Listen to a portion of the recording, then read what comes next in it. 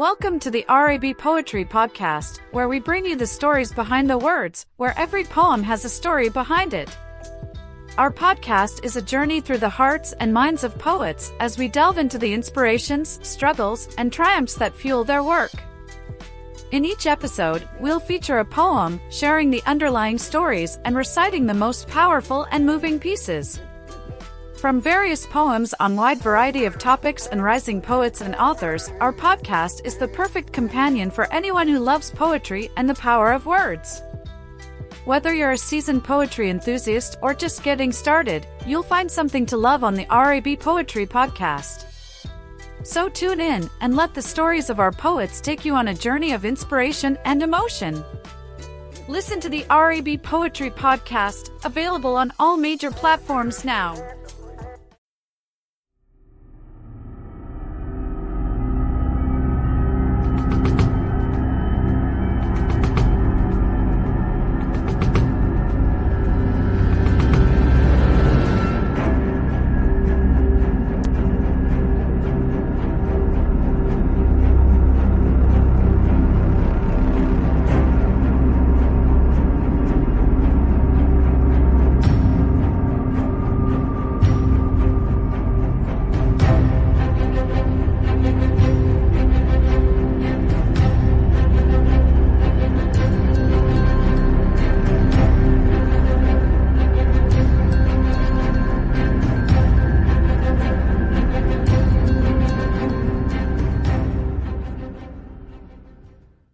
Did somebody call for a hero of the Republic?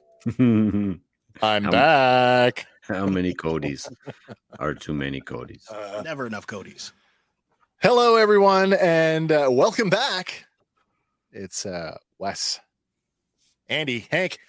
It's your Sunday night. We are back with another episode of Fandom Power. We're back with episode 3 of season 2, Star Wars: The Bad Batch. It's the solitary clone this week. Mm-hmm. Crazy episode. Glad to be back, everybody. Just a quick update. We ran our 100 subscriber contest. It was very successful. We gave one prize away. We've drawn for Grievous now twice. Still waiting. Davey Man, 8868. You have just a couple days left. You have 2 days left to contact us to get your prize, or I'm going to do it for the third time. And if we don't get anybody after that, I'm just picking somebody. We just do videos eliminating one person on. every That's awesome. We got a lot to talk about tonight. This episode, for me, excellent episode. Before we get into that, though, we cannot move forward without another installment of Bad Star Wars Jokes. Where is that guy? Somewhere in the studio. This week's Bad Star Wars joke comes from where all the Bad Star Wars jokes come from. It comes from the internet. Of course, I've modified this one to make it, I think, a little more funnier, but you guys will be the judge of that. Let me ask you, fellas, what happens if you drink spoiled blue milk? Oh, geez. Oh, no. Luke always got it fresh. You get the Kessel runs for 12 parsecs. Oh, my. Oh, my. Oh, that's terrible. Not that if you made round me up. chuckle. That made me chuckle. Those mines are spicy. As always, if you've got a Bad Star Wars joke that you think is a rib tickler, please send it along. We'd be happy to read it on the air. Must be family friendly, by the way. Must be family friendly. That's the only condition to put on that.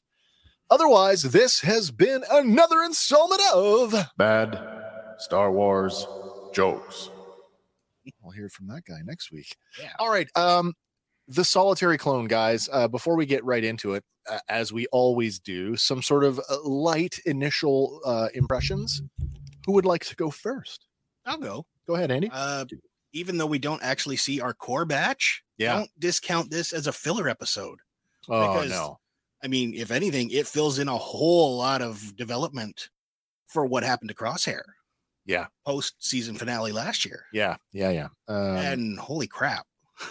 We talked about that whole sense of like, is he getting punished for, because they were reported as dead. Yeah. We know they're not dead. And now Rampart knows they're not dead. So is part of what's happening in this episode that punishment that we were talking about. He's no longer in command. Maybe. Hank, what do you think? Another stellar one. I think reminding us that the story is about all of Clone Force 99. Not just our core batch. Right. So, he makes two decisions or gets left behind twice at the end of, throughout the first season. So we're just, possibly the first one with his free will recovery complete, It raises a lot of ethical questions about, nature, nurture. Yeah. What, there's a lot of deep stuff going on here. And Cody, I mean, spoiler alert. Cody! Come on. We knew it was coming, but come on. Awesome. Happy to see Cody come back. Let me just toss that back up in here. Cody, you say? It's Cody. All right. I have some thoughts before we get going. This episode actually did something for me that I did not think was possible, and that was to actually generate just a little teensy-weensy modicum of sympathy for Crosshair, which I, last season did not have. You know how I had said, had postured that death is the only way to redeem him.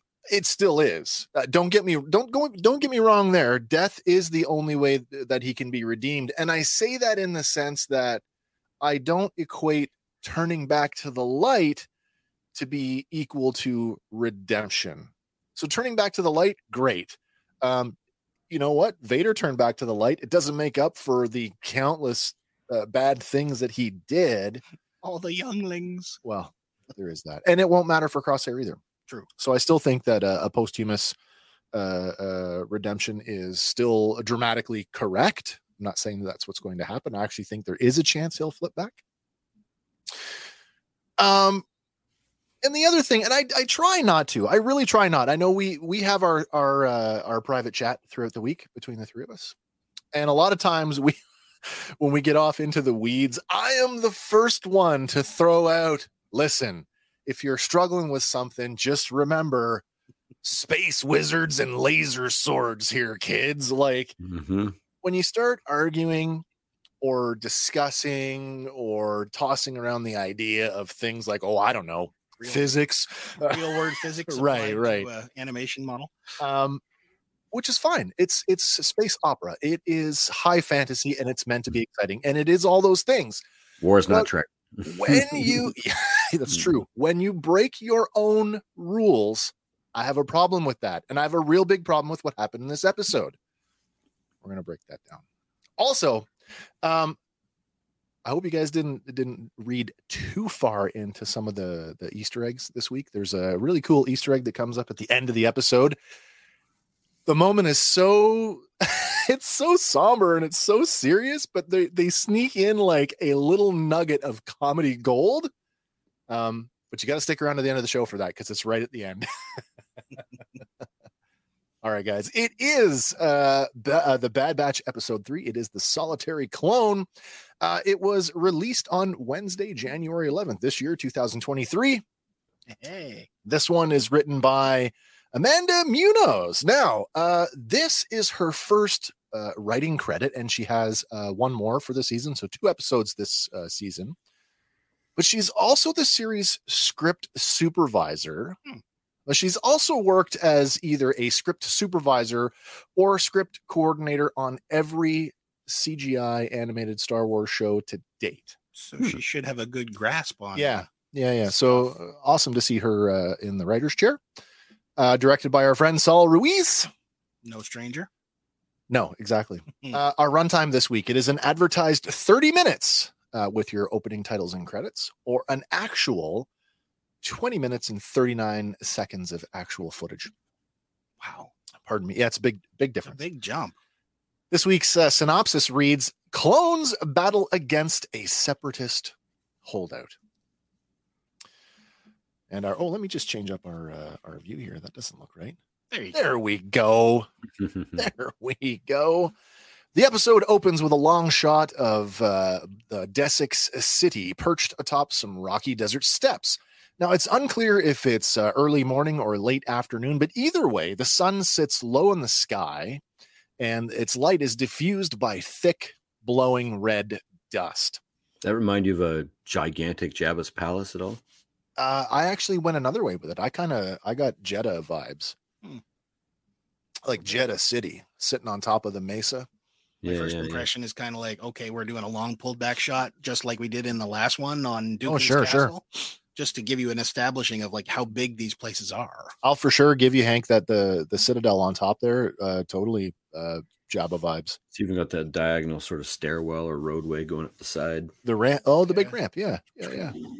That's actually something else I really enjoyed about this episode was because the geography of the episode was such a considerably smaller location. It was easy to follow where they were. Because you see this pullback shot, and we see we see other angles, both looking towards the Citadel and looking away, and it was really easy to follow. Okay, they're here now. Oh, okay, they're here now. Mm-hmm.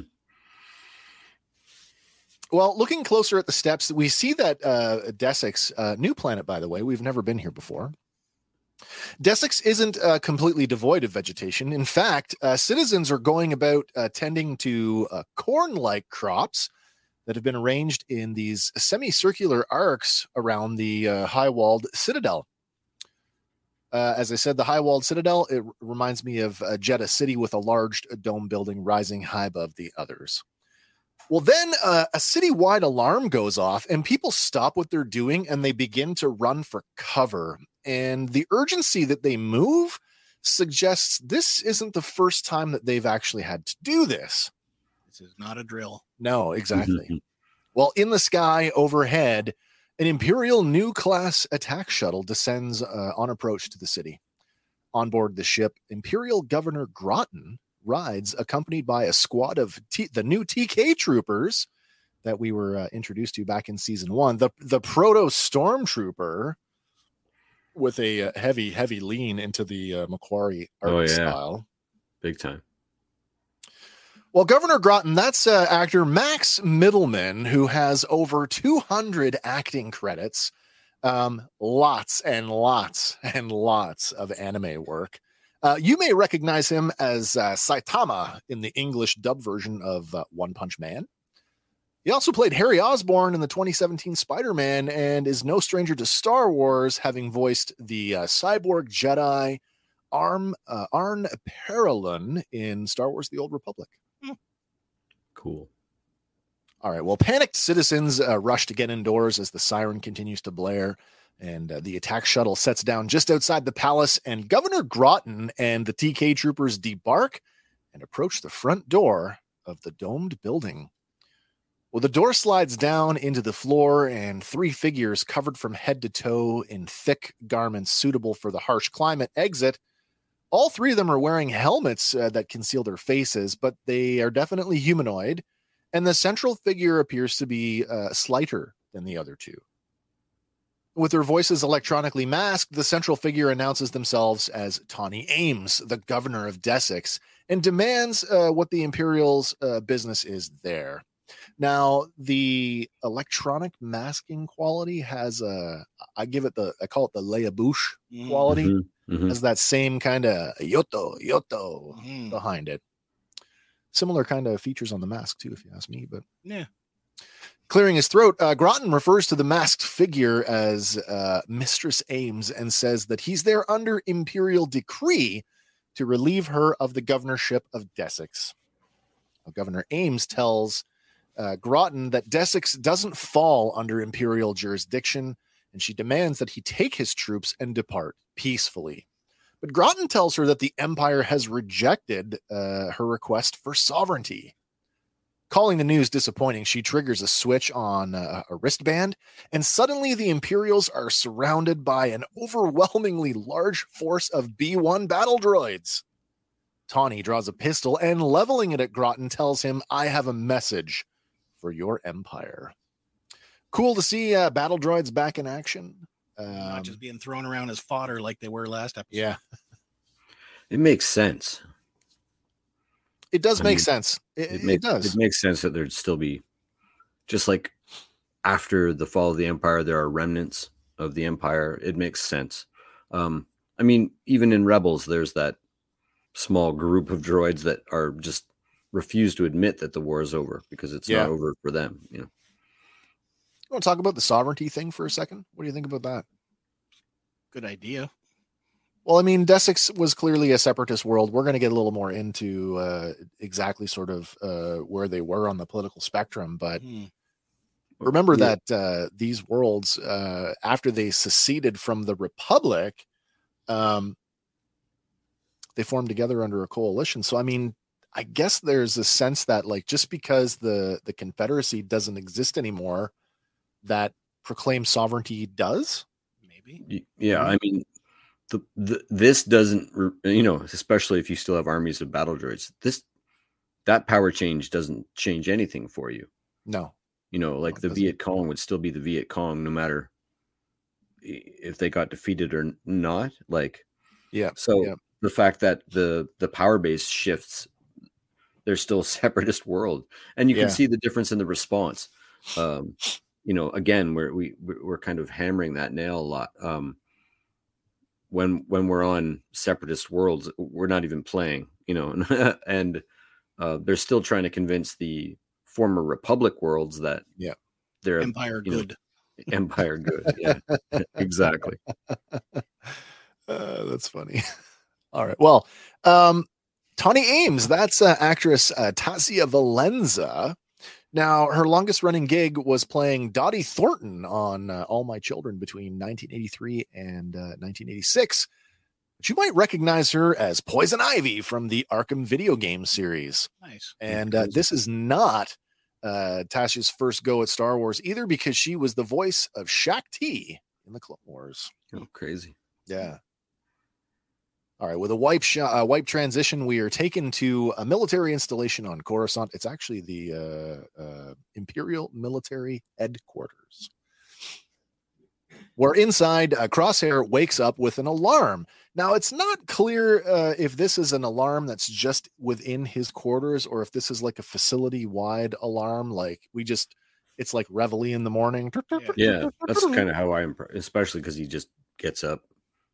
Looks routine, goes to eat, and it's repeated later on in the episode too, right? It's probably a shift. Shift. It's like, okay, your daily routine goes now. And you know what? It reminds me of Aldhani a lot. Oh yeah, yeah, it does. Right, This is where I get that first real echo of the title of the episode, The Solitary Clone. He wakes up alone, swings his feet out of bed, sits there for a second, and it's just like, oh. Or not Aldhani, Narkina. Yeah, sorry. Yeah, Narkina 5. Yeah. Sitting up and swinging his feet onto the floor, Crosshair pauses for a moment and wipes his eyes before he gets up. Later on in the mess hall, he approaches a table with a pair of regs. Regs, of course, meaning regular clones that are not genetically modified. Regs are sitting at a table eating their breakfast. One of the men tells the other that the defense recruitment bill is up for vote again. And the other one says that he hopes for their sake that it does not pass. Because that spells the end of days for clone service in the Imperial military. You can see that it shows you like the waning democracy. The Senate's still a thing, but we all know the bill's not going to pass. Yes, we do. Well, Crosshair sits down beside the two regs, and they aren't too happy about it. One of them gestures at the other, and then both men get up and they move to the next table, leaving Crosshair to sit alone by himself. These two guys make it really clear they do not like him. So this goes all the way back to like episode 1 of the Bad Batch, right? Where when they sat down as a group, they were already at odds with the rest of them. I have some curiosity around this. Is the gesture of getting up and leaving based in, we get a line later on, and of course they talked about it at the end of season 1, that clones are now starting to go AWOL. So is this part of that moral spectrum from the sense that like, oh, he's an evil bastard? or is this just? I think this is just holdover from we don't like these abnormal clones. I agree. Okay, with you, I wondered that as well. It's high school stuff. We're not going to. We don't want to sit with this weird kid. Right. Well, Crosshair, he can't even get a single bite of his already Spartan breakfast into his mouth before this detached female voice pipes over the PA and summons him to Admiral Rampart's office. Now, I've got some notes here. Apparently, I didn't italicize them. I was going to read them like script.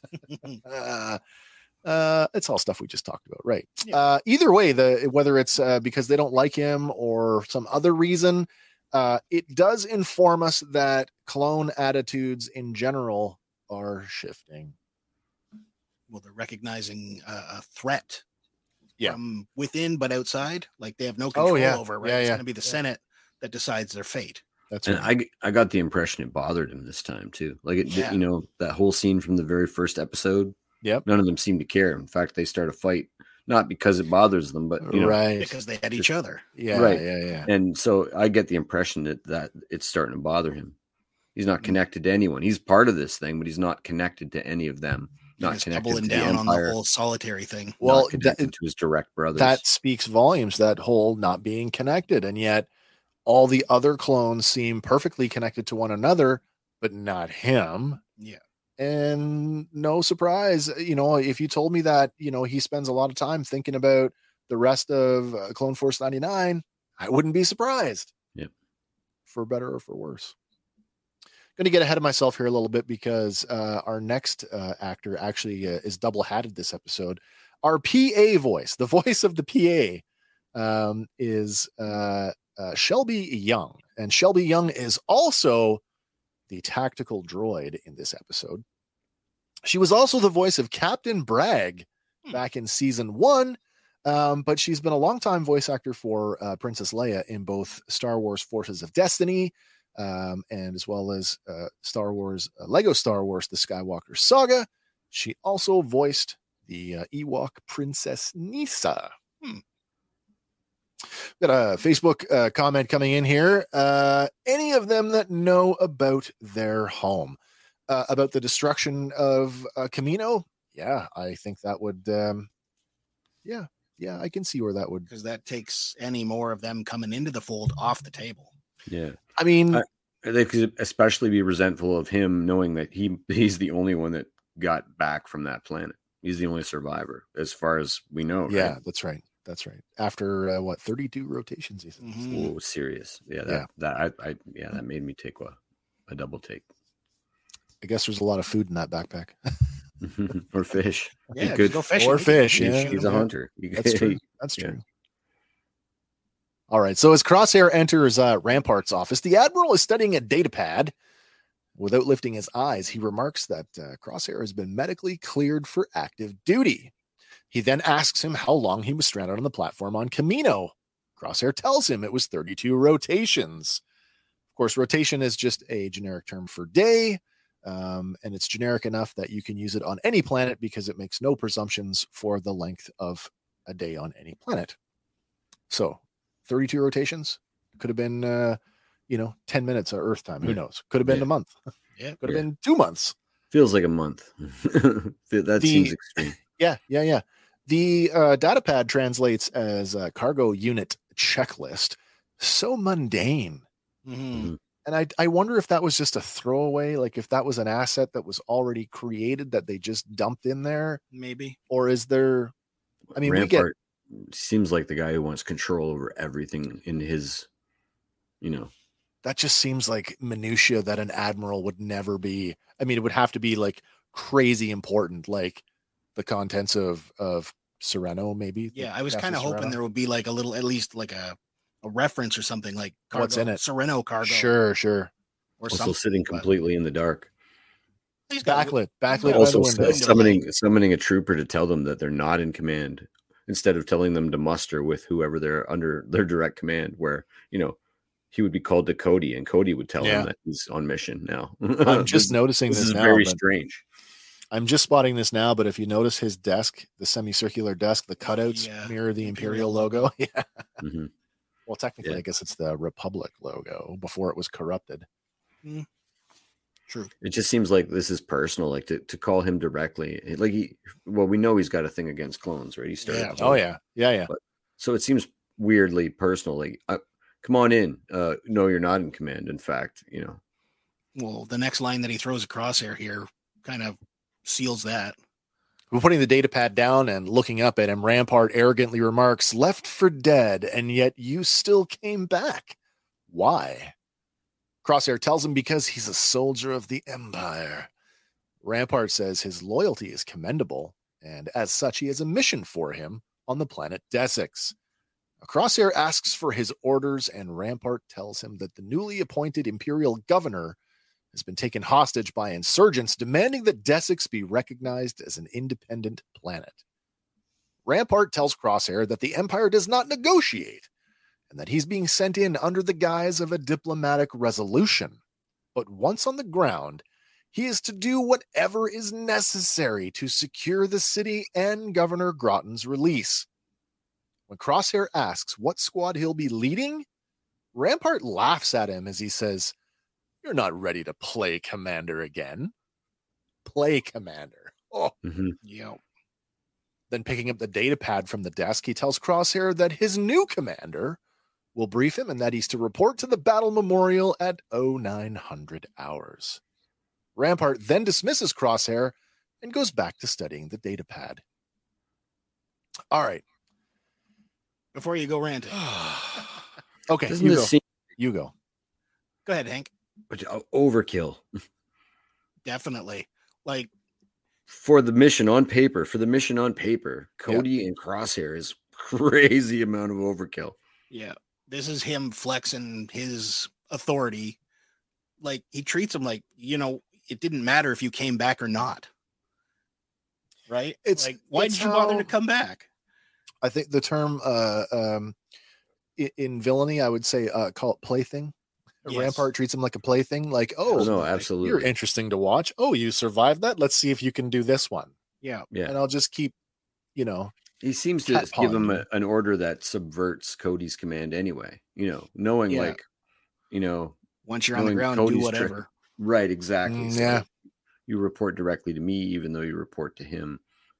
It seems like he's unleashing a weapon. Like, what's interesting is when we actually get to it, that's actually one thing that I thought was really well done is that, in spite of everything that Crosshair has done, the way that the mission is carried out, minus the very end state, shows us that Crosshair is still quite capable of functioning as part of a team. Yeah. And he in his brain, the Empire's good, right? Yeah. And that goes for a whole lot of the other clones too. Yeah. All right. Well, any more before I get on to the next bit? No, bring it on. Now, kids, it's time for another Wes rant. What's your rank? Okay. Before I get to that, I do want to just remind everybody, we are somewhere between the end of 19 BBY or the beginning of 18 BBY. So that tells us that the Empire may have started planting Imperial governors almost right after the war. Yeah. Mm-hmm. What I'm about to complain about might actually be a deliberate choice, given how young the Empire is at this point. And after we talked about it, and I went completely like, I thought about it, mm-hmm. and I've sort of come full circle. But let's walk through it here. I want to chew on this whole Imperial governors versus military. Are they in the military? Are they not in the military? And I want to use some examples of things that we've already seen to sort of highlight that. Well, the canon entry for governors on the Wikipedia. Now, before you go off on the Wikipedia, I know more than anybody else that is not a scholarly source when it comes to Star Wars. Anybody can edit it. I've edited. I know how this works. Mm-hmm. That being said, it is the most accessible, and generally speaking, it is fairly accurate. A good tool. Absolutely, it is. Yeah. And all you have when Pablo Hidalgo won't tweet you back. True. Well, that's absolutely true. Come on, Pablo. The canon entry for governors on the Wikipedia says that they are high-ranking political leaders that can wear a uniform. Can wear a uniform. Doesn't say they have to. It says they can. Which is interesting because when you go back to the Legends entry, in Legends, it talks about most of the galaxy did not actually have a shift in governance on the planets themselves. They just woke up one morning, okay, you're part of the Empire. Right. But the locals that were doing the jobs, the civilian political leadership on the ground, a lot of that didn't change. It didn't change unless, of course, you had something like, in this case, Desix, where we have to install someone because they just won't go for it. Yeah. All right. So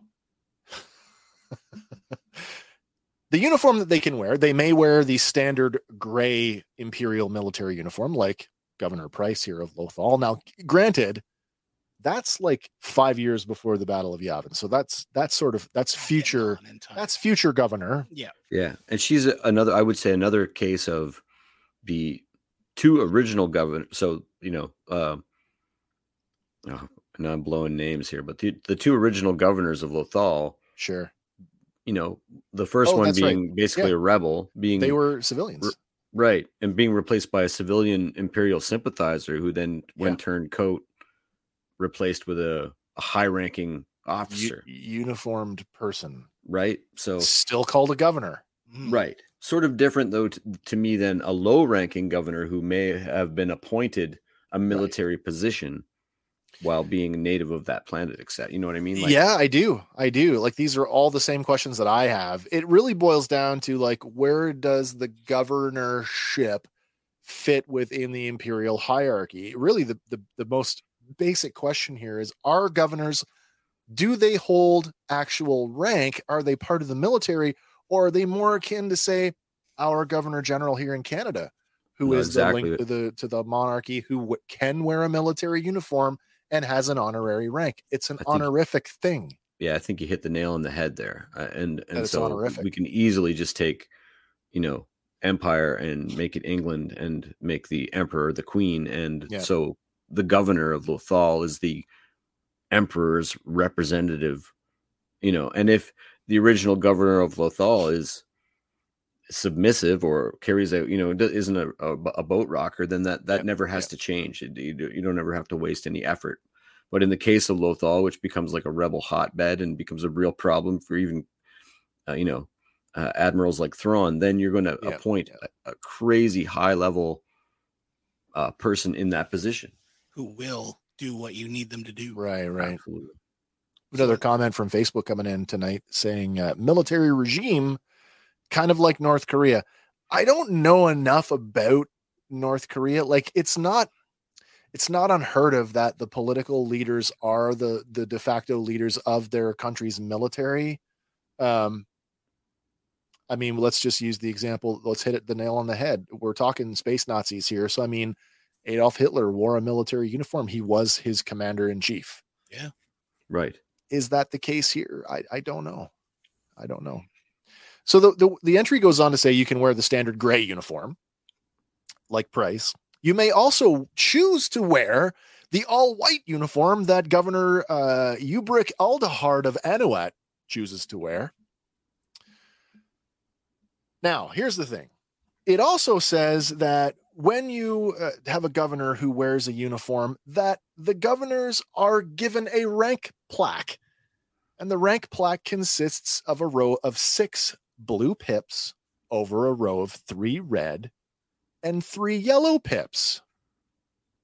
Well, that's consistent here, isn't it? Mm-hmm. So they are, according to what we've read in Wikipedia, these guys fit the bill of governor. Yeah. All right. Our incoming guy, however. By the way, that lines up with, and that's going to be a whole other thing I'm going to talk about at the end of this, but you're right. We get our next guy. We get Groton. Here comes Groton, who is identified as a governor. What's going on there? Maybe he just didn't get it yet. Low-ranking governor. This is early on in the empire. Is this it's a nascent government? I know it's the remnant of the Republic who's loyal to Palpatine. Like, he is basically the military guy coming in, And maybe they're just not giving it to him until he fulfills getting it done. Yeah. Like, okay, you go establish your government, and then we'll give you your. Then rank. we'll give you. Oh, do we have a slide of the old West End Games Imperial ranking? Like, I'd be curious to see. I didn't put it in there. What that 6 and the blue, red, yellow in the 6 and 3-3 combination was under that.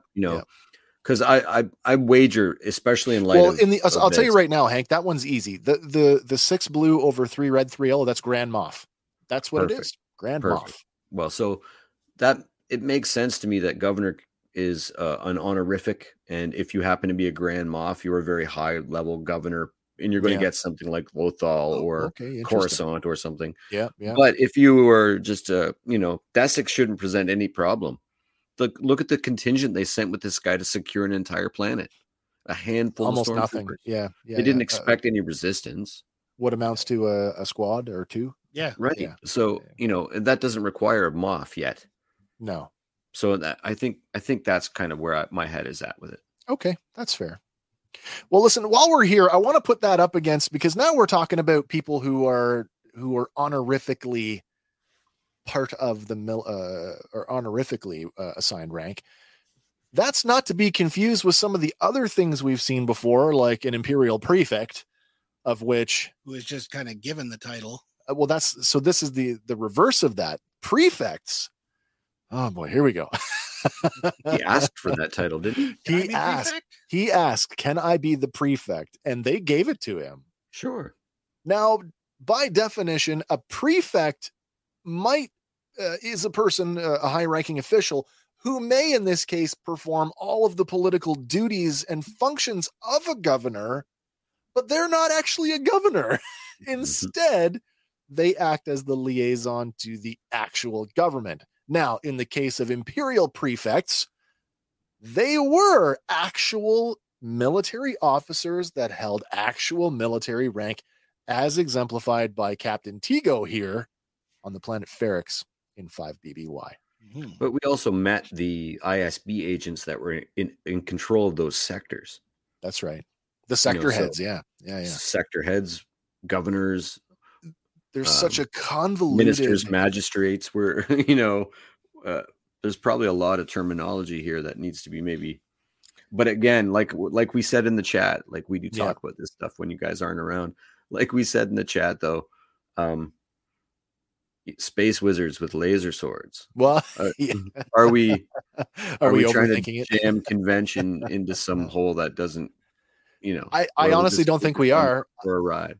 I think that this aspect of Star Wars has become so bloated from the amount of Legends material that there is no clean way to like excise it and then say, okay, we're going to rebuild it from the bottom up and we're going to make it make sense. Because right now it kind of makes sense, but it kind of doesn't. Well, this isn't the thing that made me the most angry in the episode. I'll tell you that. No, well, we're going to get to that as well. And by the way, I did go back after we talked and I had a look at Tarkin and this convention of lower rank plaques. Look at Tarkin in 19 BBY. His rank plaque is reversed. It's red over blue, which is consistent with Groton. He just has a lot more pips. Right. By the time we get to 0 BBY, he has attained the rank of Grand Moff. But then why don't they call Price a Grand Moff? Right? Like, it's just like the title they choose to go by. Right. Okay. Now that I've had that and I've gotten it out, I'm going to let it go now. All right. Sorry. Thank you for entertaining me on that. Oh, good. Got a comment coming in from Toy Connections. Ken over at Toy Connections, he says, I still got to finish episode 3, but it's nice to see, spoiler alert, a certain commander and a certain cross-haired sniper. Nice. Follow-up comment, Harry Potter also had prefects. Yeah, I guess they did, didn't they? They did. All right, getting back to the actual episode. Well, later on, Crosshair stands in front of the memorial wall. Located in the plaza outside of Imperial headquarters, the Imperial headquarters complex, the wall is an enormous red slab of stone inscribed with the designations of all of the fallen clones from the first Battle of Geonosis. Or so we're told. The wall was actually carved out of a stone spire taken from Geonosis. And the monument is flanked by two monolithic spires with giant clone trooper statues who are standing at attention on all four sides. Crosshair watches as squads of troops march past, and then a lone clone commander calls him by name as he approaches. Taking off his helmet, it's Commander Cody, and he greets Crosshair with, "It's been a while. Nice to see you." Crosshair says that he didn't recognize him, and Cody says, well, a lot has changed. He also says that when he found out Crosshair was cleared for duty, he requested him specifically. You wonder why. Yeah. See if there was something special about them Clone Force 99 maybe. boys. It could be that simple. Crosshair tells Cody he's lucky he was available. That's bullshit. And Cody shrugs it off and says there's a rumor that the rest of Clone Force 99 has gone rogue or went rogue after Order 66. Crosshair asks if Cody's surprised by that. And Cody says, well, not really. Noting how that Clone Force 99 was different by design. But then Crosshair makes a revealing statement when he says that regular clones have been going AWOL too. As Cody looks at the wall, he tells Crosshair that rumors suggest more and more clones have been questioning Order 66. And Crosshair declares them traitors. And he adds, like the Jedi. Raising his eyebrows, Cody tells Crosshair, good soldiers follow orders. Then he and Crosshair head out to board a nearby shuttle. All right. Are you ready for the next one? I know this. You've been waiting for this one, Hank. Yeah, do it. Sure. We translate an awful lot of Aurebesh since we started doing this show now. So it's really disappointing to know that Andy, compliments my hat off to you, sir, for taking the slide and actually highlighting what the Aurebesh actually says. Guys, it's gibberish. It is. It's complete and utter garbage. It says absolutely nothing. There are repeating patterns, but it's only because whoever was typing it was working on a QWERTY. They were keyboard. just using the same keystrokes. Yeah, so they'd be like... That's possibly my biggest beef with the whole thing. First of all, come on. A memorial, it should read like it shows on the bottom. Well, that's first of all, that's so disrespectful. It's so disrespectful to people in the military, to people we've lost in wars all over the real world. I find that crazy disrespectful. We're basically looking at to not take the time to put some thought into it. Considering the amount of detail they dump into the rest of it. I would have accepted exactly. Look what we did in 5 minutes, world. Like not 5 minutes, Andy. I'm not trying to downplay. No, it was about 5 minutes. Right? Like, so if we can do that, well, I don't this one boggles my mind. You take the time to throw, the happy Wampa on bars in some of the live action series. Right. You take the time to put an ER sign or a wet, blue milk available. Yeah. Right. Jawa juice here. Yeah. Bantha meat or when it comes to something Gungan snacks. Yeah. Right. I mean, I know to the average person, it's not going to take anything away from the power of this scene and especially the power of the bookends of these scenes before and after the mission. But this really, really turns my lightsaber off. I expect a lot more from these creators. Yeah. I can't let go, Dave. What are you doing? I can't blame any one person. But honestly, the fact that we see the repeating patterns of concentric letters on a keyboard means that they typed it out on a keyboard in an Aurebesh font. They didn't even have to work that hard to do it. So would it kill them to have a few CTs and a few numbers or a few? Well, this is what I thought. I'm like, again, we translate a lot of Aurebesh, and even I, at a glance, look at that wall and go, where are all the CT numbers? Like it should be at the very least, CT, like number after number after number, and it's not. And I'm like, no. Well, that early in the clone program, first of all, names like Cody amongst the clones, those are affectations. Those are names given to each other by the clones. They're not officially recognized names. No, and on an official monument like this, they would have their designations. Like Krell, refusing to call them by their colloquial name. Krell, yeah. Right? Or Rampart at the end of this episode. Who? Right. Yeah. I expect better from these guys because they fail to disappoint a lot, and I am disappointed. And on the back end of the who am I? But on the back end of the rank thing, like, again, this to me feels like another thing where they've written themselves into a corner because the Legends lore is so deep. I mean, you couldn't possibly, there's a real risk if you just handed it off to somebody who's, let's say, I'm the guy that works on the show that does backgrounds, and you give me this as a project, and you don't give me a list of like a living clones versus exactly. There's a real risk that I'm gonna like list clones who are still alive, or you know what, they might have plans for specific clones, and so we can't list them because now you've made them dead. I mean, I would, as a canon nut, I would have accepted a few clones I knew weren't dead on there rather than absolute gibberish. Well, judging from the first two episodes, right, they do believe Clone Force 99 is dead. So technically, those numbers could have put on there. Yeah. You could have. Yep. You very much could have. I started going, is there a code? Could they, because what do we say all the time, guys? And this is the one of the first times. Everything is intentional. Everything is intentional. Everything's on purpose. And then you find out like Gilroy's not interested in Easter eggs, but that the crew went in and made, the art department did it anyway. The crew went in and put a Jedi temple guard mask in the background. Yeah. Where's that same energy? Where's the guy staying up till 2 a.m. typing out every clone name that he can think of? Yeah. I expect better. And maybe I'm being a little bit critical. This one really chafes me, man. That being said, it does the impact of the scene though. Like as I was going to say earlier, we're essentially looking at the Star Wars equivalent of the Vietnam Memorial. Yeah, this is also known as the first battle memorial. It's the wall commemorating every clone lost to Geonosis. Geonosis, yeah, that's right. Ahsoka runs across it when she's escaping the from prison. Oh, when she's running from being episode taken or season 5 there when after the charged with That's right.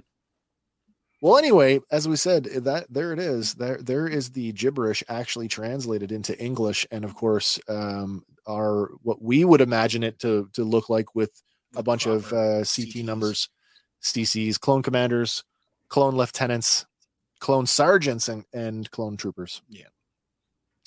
So yeah. Who knows? Maybe it is a case of it is intentional that way so that the no number is off the table, that we can use those characters for future projects, and it means that we don't have to come up with a bunch of numbers for clones that are ostensibly a one-off. Yeah, it means that they're not ready for podcasts as deep as us that would go, hey, what are you doing? You should see the math we do, Dave Filoni. You should see the math we do. Is there a possibility this is just a reused asset from that's entirely possible too? So I watched that recently because I was thinking that, but we don't get anything near the face this. Of it. Clear. Yeah. I would call this the hero shot of the wall. Yeah. So if you ever had a chance to correct anything like this is, you know what I mean? Yeah. Very few. I'll say something very racy for me. I'll say, sure. If this was a Klingon memorial, Star Trek would have put every name. Do you know what I mean? I do. They wouldn't drop that ball, and I don't know how to say that. There'd have been about 14 Okudagrams in there. Man, those who know. Next wall, I want to see it, baby. All right. Well, as the shuttle streaks through hyperspace, Cody briefs Crosshair and the other clone troops on the tactical situation. He tells them that separatist insurgents with a battalion of battle droids have taken over the city, and they're holding Governor Groton hostage. Now, one of the CT clone troopers, questions battle droids, asking, didn't they receive the shutdown order? And Crosshair tells them they could have been reprogrammed. Cody concludes the briefing by telling them that the insurgents are expecting a diplomatic envoy, so they should be able to catch them by surprise, wipe out the droids, and rescue the governor. That's a pretty tall order for one squad to fill when you are talking battalions worth of enemy troops. But hey, we've seen them do more with less. Mm-hmm. It's true. I guess maybe that's explains why they sent two of the biggest guns in their arsenal, but it still seems like, I guess they do have a lot of advanced recon here. They seem to know what they're coming up against. So, but it's been clouded for them, right? Yeah. Like, they're not technically insurgents. They're just locals. That's true. And yet they're being colored as, the I enemy. mean, from the government's perspective, yeah. From a certain point of view. Well, yeah. We could do a whole, yes, sir. The rebellion or the terrorists of the galaxy. True. While dropping out of hyperspace, the shuttle approaches Desix, and the pilot makes a formal request to enter Desix airspace. His comm chirps a moment later, and a droid-like voice answers, "Granted, you are cleared for approach." Another comment coming in from Facebook. They also don't care about clones. Well, that's the thing. Palpatine is the orchestrator of both sides. He didn't view droids as different than clones at all. They're kind of the same thing, really. What he doesn't account for, and what I think we're heading, especially in terms of this episode, is the Legends clone revolt that we got. In all the right. And I mean, that was the part of the kind of right, and that's the part of the contingency plan that Palpatine couldn't control, is that their free will would return. And so, but they're viewed exactly the same in terms of the major powers in the galaxy. They're disposable. They're a resource. They're biological droids, if you want. Yeah. And we've already seen in season 1 what they did to the droids. Like all the conveyor belts, melting them down. Yes, we did. Yeah, we saw that. Yeah, they would just grind these guys. Whatever is out in the galaxy is what's out there. Yeah. The droid foundries were squashed. All right. Well, inside the Citadel, Governor Groton struggles against his bonds. He's in binders, by the way. While 2 battle droids stand guard over him, he orders the droids to release him, and they tell him that the governor has told them to keep a close eye on him. But he shouts, "I am the legitimate governor," calling the droid a scrap heap. Just then, Tawny Ames enters the room and tells Groton that he'll have his freedom when Desix has theirs. Groton refutes her, saying that the Empire will never agree to her terms. And Ames knows this because she tells him that she knows the diplomatic envoy that they're sending is what she would call anything but peaceful. Well, they're showing up in an attack shuttle. Well, that's the general purpose 2. Come on. Just because it's got that. Well, do they by this point? They should. We haven't seen them yet at this point. In the timeline, we actually haven't seen Lambdas yet. Fair enough. The new class is still the NU is still the newest, I guess.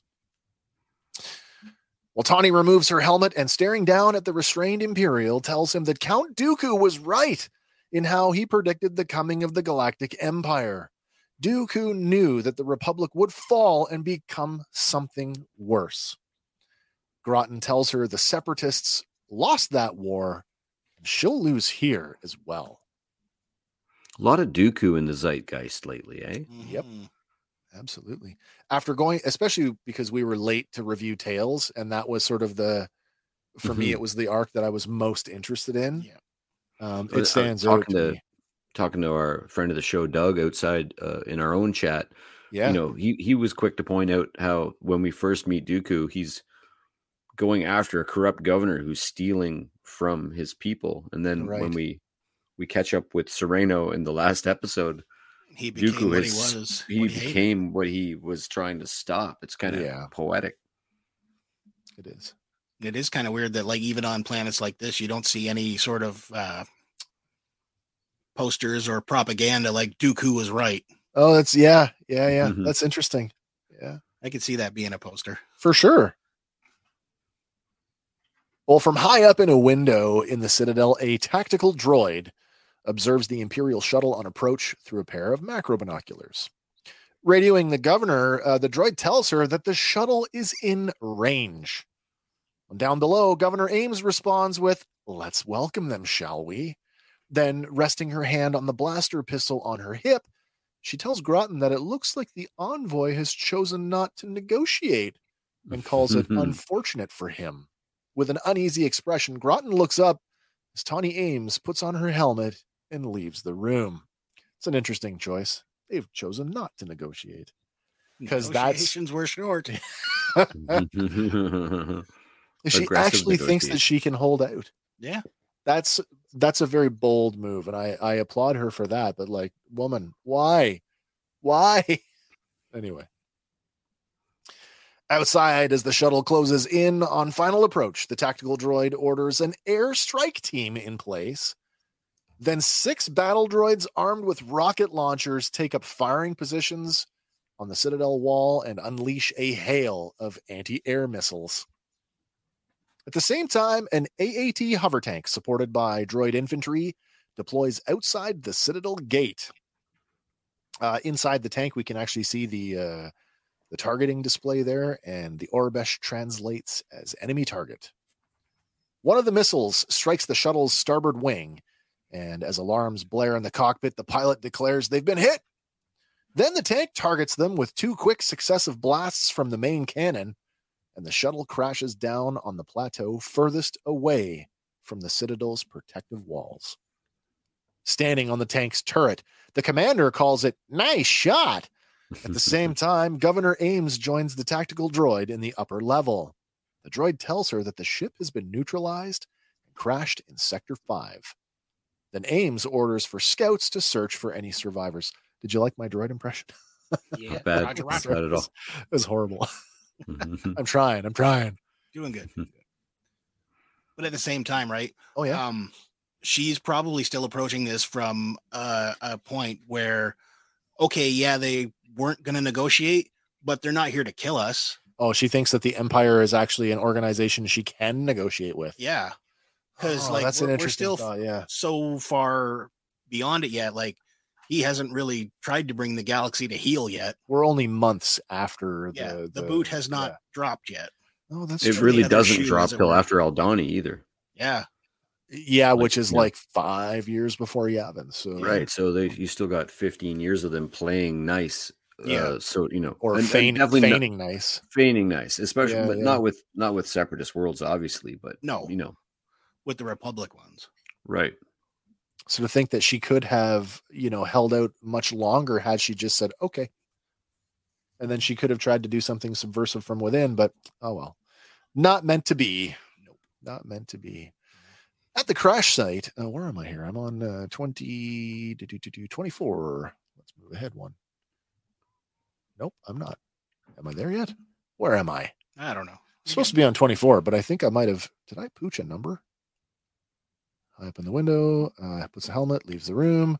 Shuttle, droids, rockets, they crash. And 24. Check for survivors. Leaves the room.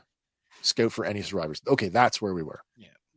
And they just stroll on up. My lord, sorry about that. That's all good. At the crash site, a small contingent of droids approaches the wreckage of the shuttle. One of them pries down the boarding ramp, revealing at least one dead clone inside. Taking a knee, the droid radios in that there are no survivors, and the tactical droid orders them back to the Citadel. Was it just me, or did you halfway think that one droid was about to crush the other with the door? Well, yeah. Just for a comedy beat, but... Oh, Doug's watching tonight, and he's got a comment for us. He says, people might not know what the Empire is. There is still a Senate at this point. Yes, true. There is. And there will be, well, right up until 0 BBY, technically. Well, until it gets dissolved. Until Tarkin makes his line, and yeah. So another 19 years of that. Mm-hmm. Good point. All right. As the droid begins to file out, blaster fire suddenly erupts from the smoking wreckage, and the droids are rapidly picked off before they can react. Out of the smoke comes Crosshair and Cody, and they move in to secure the scene.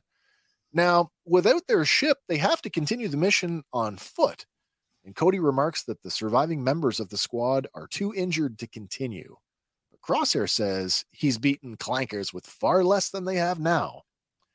Lowering the rangefinder on his helmet, Crosshair observes the defenses just outside the Citadel. Seeing the tank that brought them down, he remarks, first things first.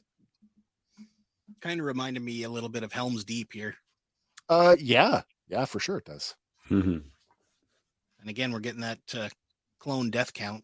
Yeah, 1 for sure. Yep. Pilot, probably 2. Yep. There's more than that for sure. There is. At the base of the ramp leading up to the Citadel, Cody, Crosshair, and the remaining able-bodied troopers take cover behind a building. Cody looks up the ramp through binoculars and, groaning, says there just isn't enough cover, that any move they make would get them picked off by the tank. Well, Crosshair looks down his rifle scope as he tells Cody that these droid tanks all have the same weakness. It's the droids that operate them. He says that he'll draw their fire while Cody and the others move in. Then Cody signals the squad to move out as he says to Crosshair, "You do make things interesting." Then he and the squad dart across the road and they take cover in one of the sunken crop fields.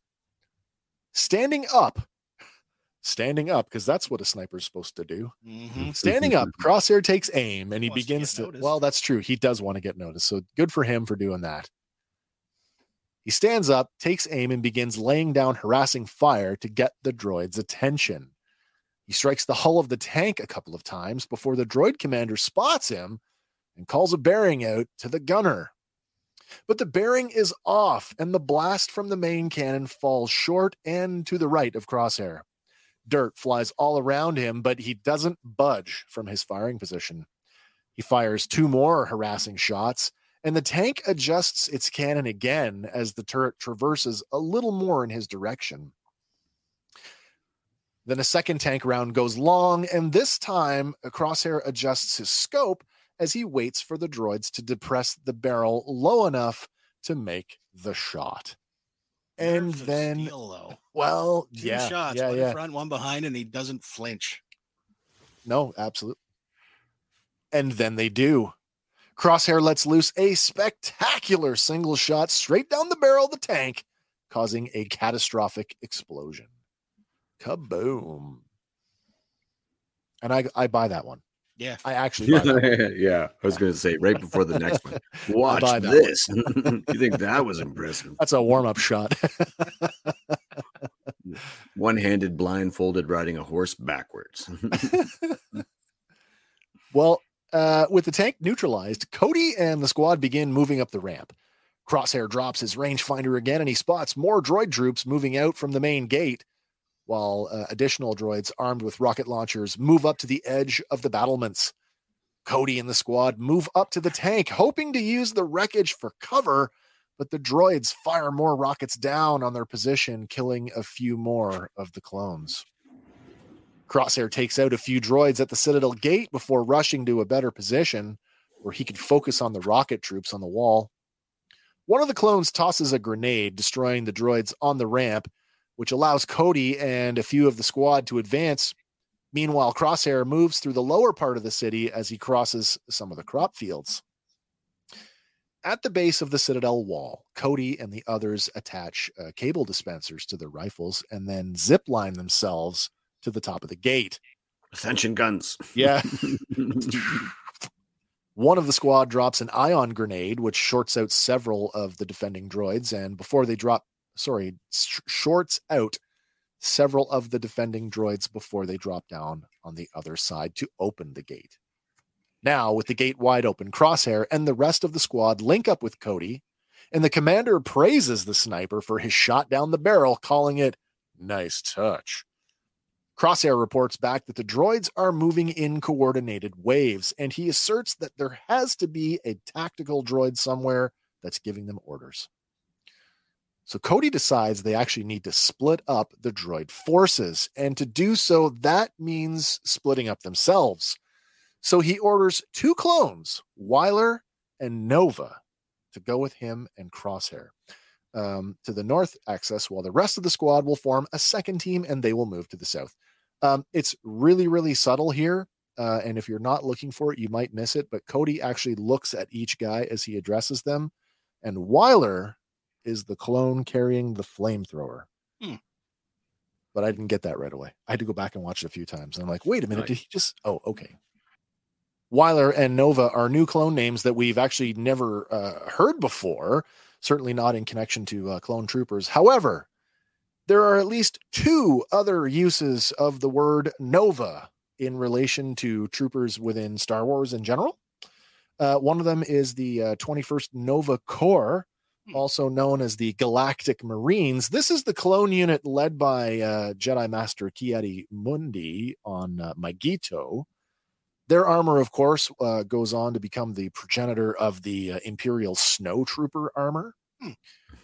The other reference is a Legends reference, and that is the Imperial Nova class Stormtrooper, also just called the Nova Trooper, introduced in the in Star Wars Galaxies, the big MMO. My favorite Star Wars video game of all time, by the way.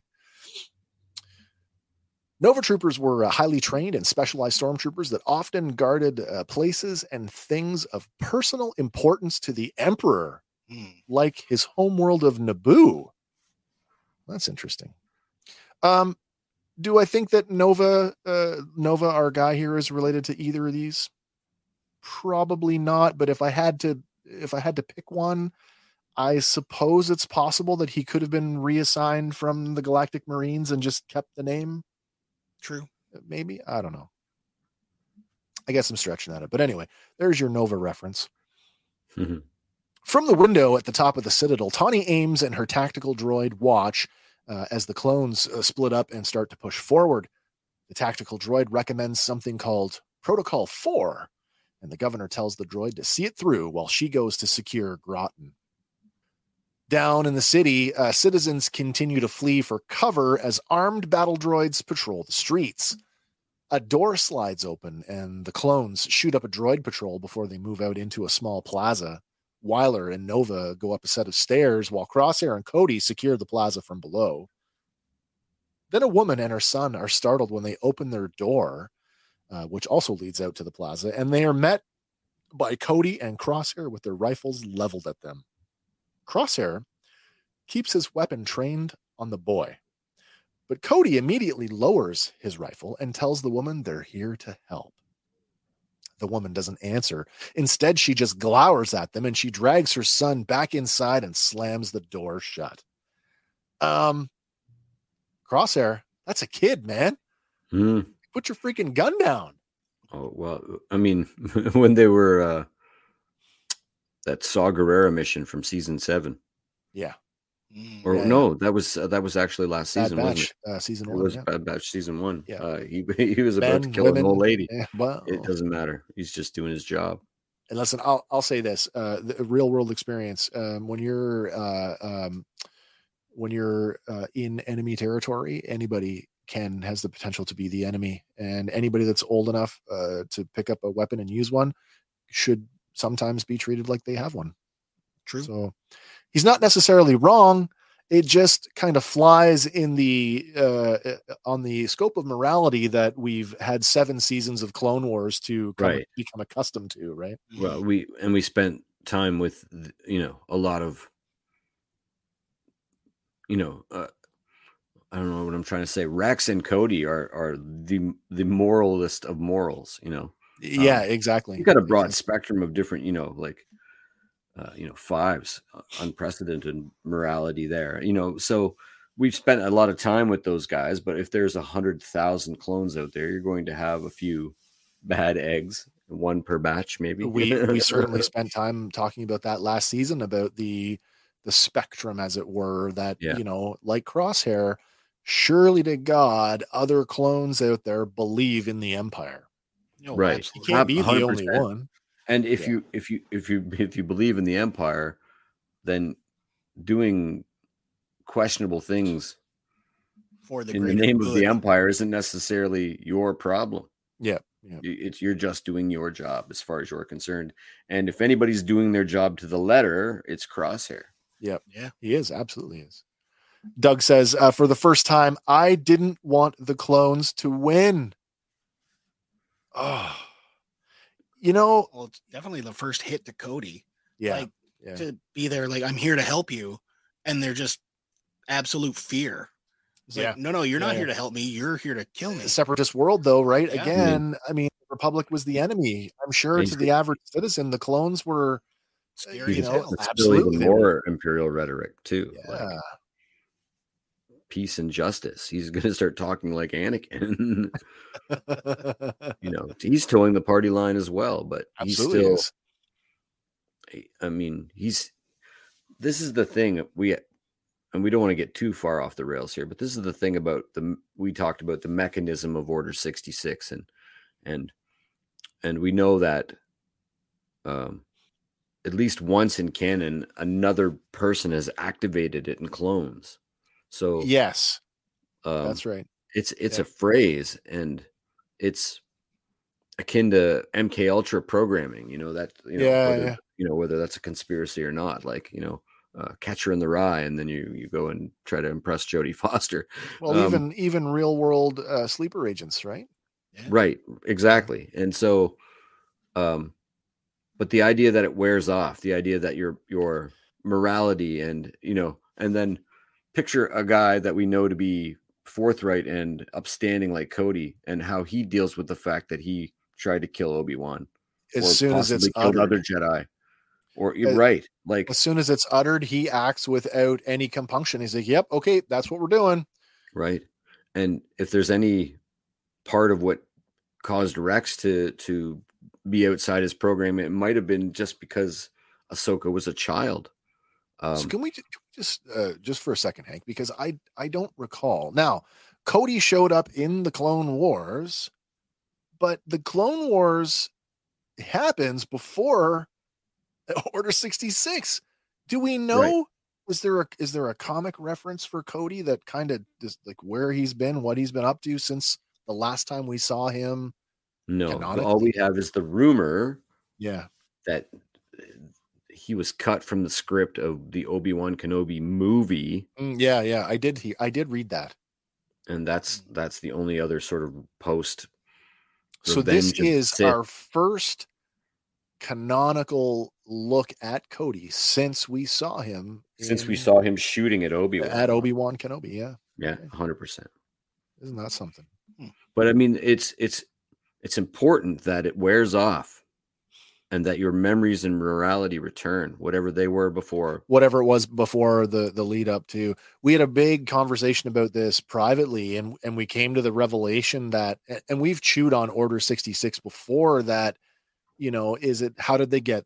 I think we all agreed that at least on some level, the highest level commanders got it directly by radio. Yeah, right. That information was disseminated through the chain of command to the rank and file.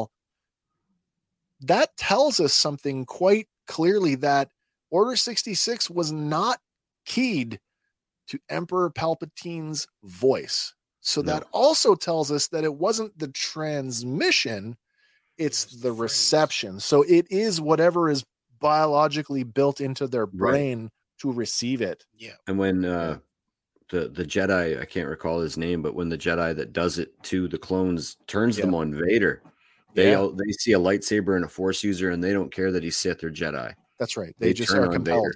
Vader, They're compelled. Yeah. Yeah. Very interesting stuff. And as far as the Imperial lie goes, this is the first tug at that thread for him. Yeah. And it, coming unraveled. Well, the mother and the son, as they pull back into the building, no sooner does the door shut, we start to hear what sounds like rattling chains off in the distance. And rolling thunder. It is the sound of destroyer droids rolling in, and one of them springs out from behind Wyler and Nova, having nearly run them over. Unfortunately, neither of them can get their weapons to bear before the droideka starts unloading on them, and Wyler is cut down almost immediately. Well, Nova beats a hasty retreat down the stairs as a pair of B-1 battle droids on the rooftops begin firing down. Meanwhile, at street level, Cody and Crosshair, Wasn't Wyler the one with the flamethrower? Yep. Okay. And he's killed. Okay, so somebody picked that up on the way through. We'll see that later, right? What do you mean? The flamethrower. Squad 2. Never mind. I'll never mind. That's Squad 2. Yep. Okay. Yep. So Weiler does not make it. Sorry, Weiler. No, it's okay. At street level, Cody and Crosshair return fire, dropping the 2 battle droids that were on the roof, but 3 more file in to fill that gap. Crosshair orders Nova to hit the destroyer with a popper, but the grenade bounces harmlessly off the destroyer's shields. And when the dust from the explosion settles, the droid rolls itself back up into a ball, and it barrels down the stairs and springs back open at the bottom to continue its barrage. Did we not spend a whole episode in the Clone Wars teaching guys how to throw grenades so that they could roll through the shields? Do you remember that? Yeah. They were teaching Saw's rebels. Yeah. How to throw grenades at them. That's right. Apparently that lesson did not make it down the ranks all the way. That was a tough toss. He tossed it up over a wall from a set of stairs. That was tough. I'll give you that one. It wasn't Crosshair throwing. No, that's true. Well, Crosshair and Cody back away from the destroyer, and Crosshair manages to take out another B-1 that has crept up on the rooftops on the opposite side of the street. And then both the clones, he and Cody, are suppressed by the destroyer, and they're forced into cover, and they press themselves against the wall. Meanwhile, Nova, who had hunkered down at the bottom of the stairs, he actually starts shooting at the back of the destroyer. Of course, the blasts don't penetrate the droid's shield, but it is enough to get its attention and forces it to want to reposition itself again. Only this time, Nova is able to successfully deploy an ion grenade before the droid can activate its shield, and he stops it dead in its tracks. And that's enough of an opening to get the squad moving again, and all 3 men run up the staircase just as 2 more destroyers roll in from the rooftops and start opening fire. All the while, the tactical droid is watching from the bell tower along with Tawny Ames. As the clones push forward, they're met with heavy resistance, and not just from the destroyer droids up on the rooftops, but also from B-1 battle droids that continually are popping up at street level. But a few well-placed grenades makes the going a little bit easier, and the clones finally make it to a position of cover, and Cody pauses to ask Crosshair if he's managed to spot the tactical droid yet. Scanning the top of the Citadel through his rifle scope, Crosshair sees Governor Grotton's shuttle sitting on in the courtyard, and then panning up to the top of the Citadel. There, in the window for just a flash, stands the tactical droid, but the sharp angle means he just can't get a clear shot. By now, several droids have converged on the group's position and fire relentlessly at them, once again making it impossible to move. So Cody improvises a plan to use a sticky grenade. Suddenly we're in Saving Private Ryan. Mm-hmm. Sticky bombs. I actually like this. I thought this was really cool. Hurling the device up to the rooftop, it sticks to the shoulder of one of the B-1s standing next to a droidica. And then Crosshair bullseyes the droid, and the droid slumps against the destroyer's shield for a minute before slowly drifting through. Then the grenade goes off, and the explosion clears all of the droids from the rooftop, and Cody signals for the group to move out. That whole thing I said earlier about Crosshair really shows his worth here, that he is capable of functioning as part of a bigger team. Yeah. Is really starting to show through here. He is capable. Reaching the courtyard at the top of the Citadel, Cody, Crosshair, and Nova enter a courtyard. I said courtyard twice in the same sentence. What do you know? Enter the courtyard at the base of the bell tower. Lots of courtyards here. They move cautiously to the tower door, and Cody blasts the controls, and the door slides open. Inside the dark chamber, they find the chair that Governor Grotton had been sitting in. Secured to. But the Imperial has been moved and is nowhere to be found. Strangely, his officer's cap sits on the chair, and when Cody picks it up, the clones are set upon by a pair of BX series commando droids. The droids drop in behind them from a concealed position in the ceiling, and they start firing immediately. Now, the first shot goes wide, which is enough for the clones to reorient themselves and return fire. And although they manage to drop their assailant, 4 more commando droids have dropped in, forcing the clones back into a nearby stairwell. One of the commandos springs onto an outcropping on the wall, and from his elevated position, he shoots Nova. As Nova falls, the remainder of his grenades spill out onto the floor, and Cody shouts, "Nova!" as he tries to reach for the fallen man. But Crosshair is there to drag him back up the stairs just as the grenades all go off at the same time. Very cool moment.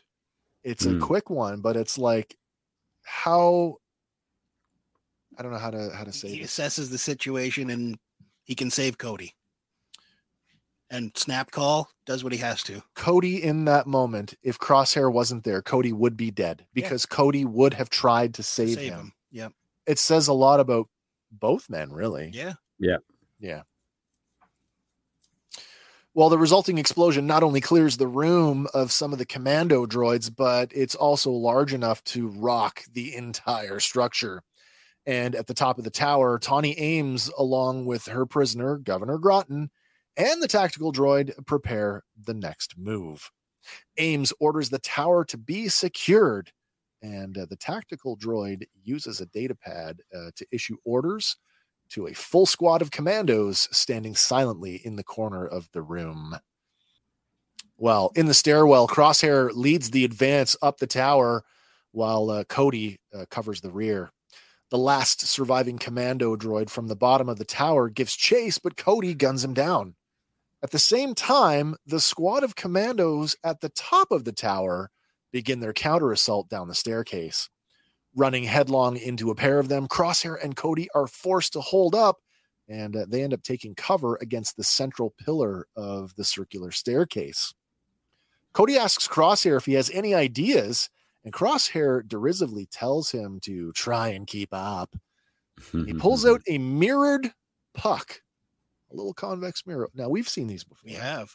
We saw them back on Camino in the training facility when I think it was Rampart was testing them. That's right. Yeah. Hunter even throws one, which he picks off out of the air. I kind of watched that recently too. Right.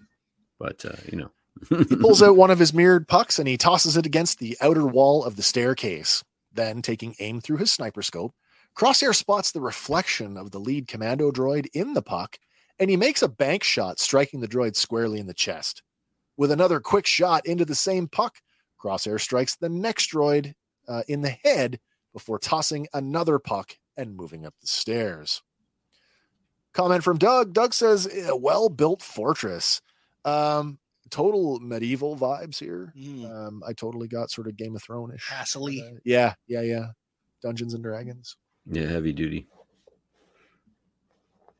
Oh, they're on his back too. Isn't that something? Good point. I just noticed that These now. do show up at the end of the episode too. Isn't that something, eh? Yeah, and I noticed it there, but yeah, now Crosshair's Imperial action figure actually has the pucks on his belt.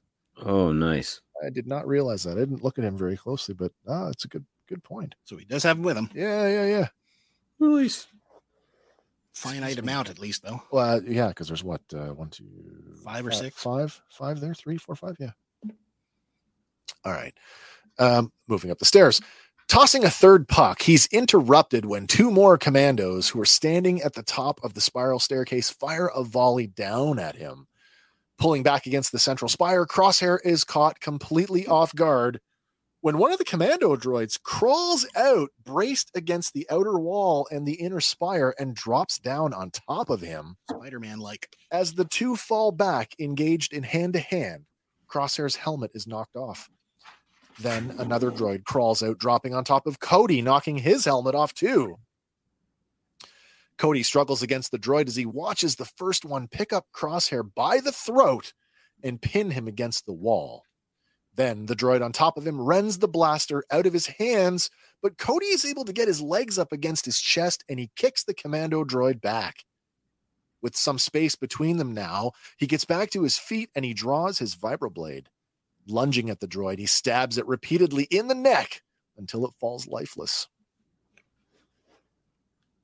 Then Crosshair, who is literally getting the life choked out of him, gurgles, "Cody! Cody!" And the commander throws his knife, burying it in the droid's head. And Crosshair slumps face first onto the stairs, coughing and sputtering as he tries to catch his breath. Retrieving his blade, Cody tells Crosshair, hold tight, while he takes out the tactical droid. But as he goes to leave, Crosshair slips another mirrored puck into Cody's hand, and he says, I can make the shot from right here.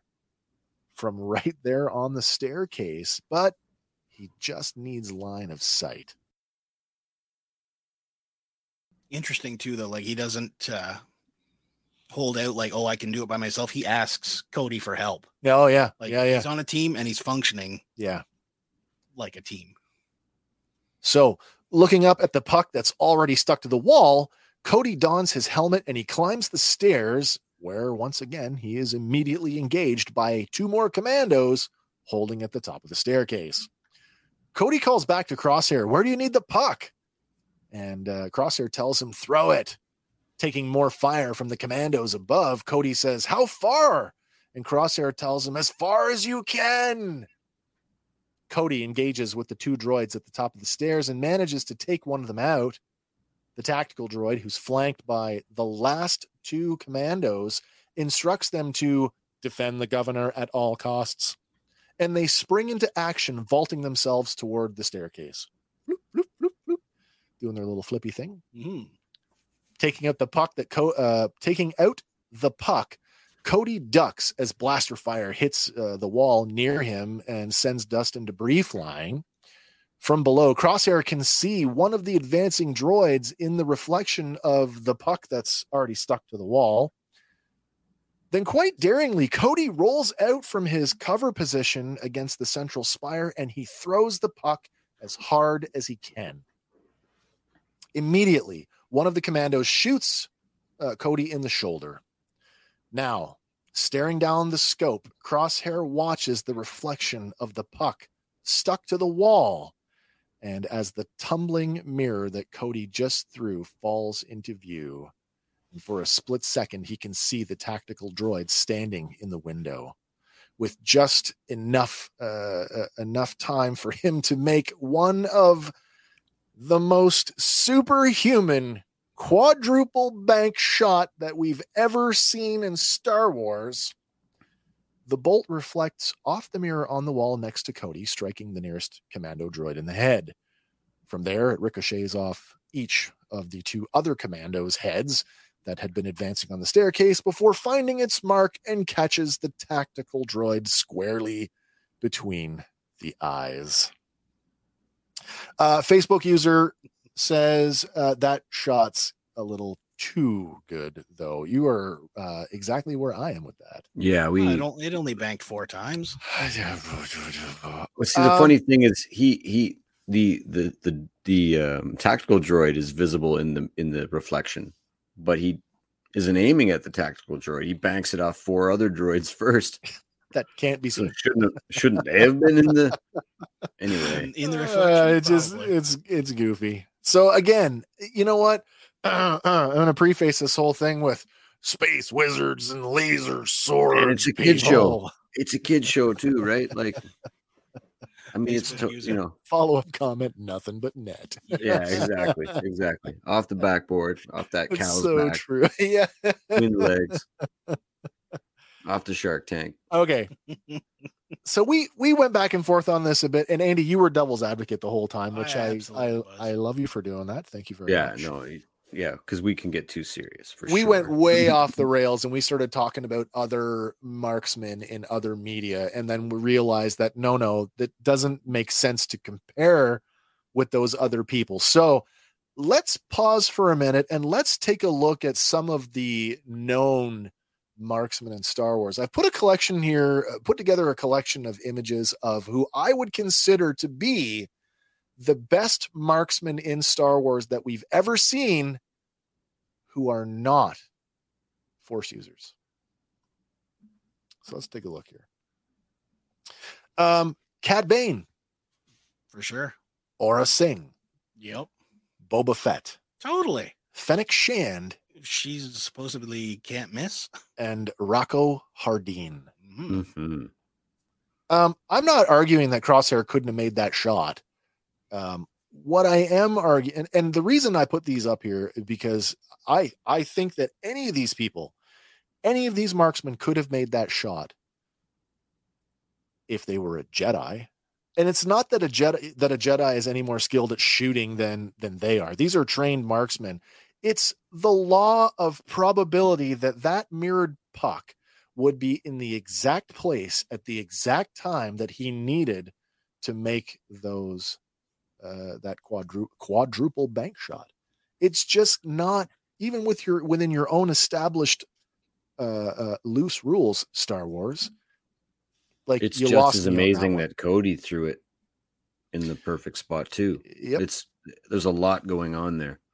I put Yoda in there because, I mean, this is, like I said, this is Jedi territory. Well, yeah, I will say though, if Cody put a spin on it. Of course, so that was not just like a stationary puck flying; it was rotating. Well, right? And that's what makes it even more like, wait a minute. So no, that actually lends credence to it, because all he had to do was wait for it to rotate to where he needed it. But that presumes that he has the ability to throw it with the exact amount of spin to make that happen. That's the law of probability. Just doesn't work. It doesn't support that. Maybe you literally need. Mirror. I find your lack of faith disturbing. I tell you what, I tell you, I'm in my mind, I want to make this work. It's like the whole Mary Poppins thing with Leia. People are like, I want to make this work. How can I make this work in my head?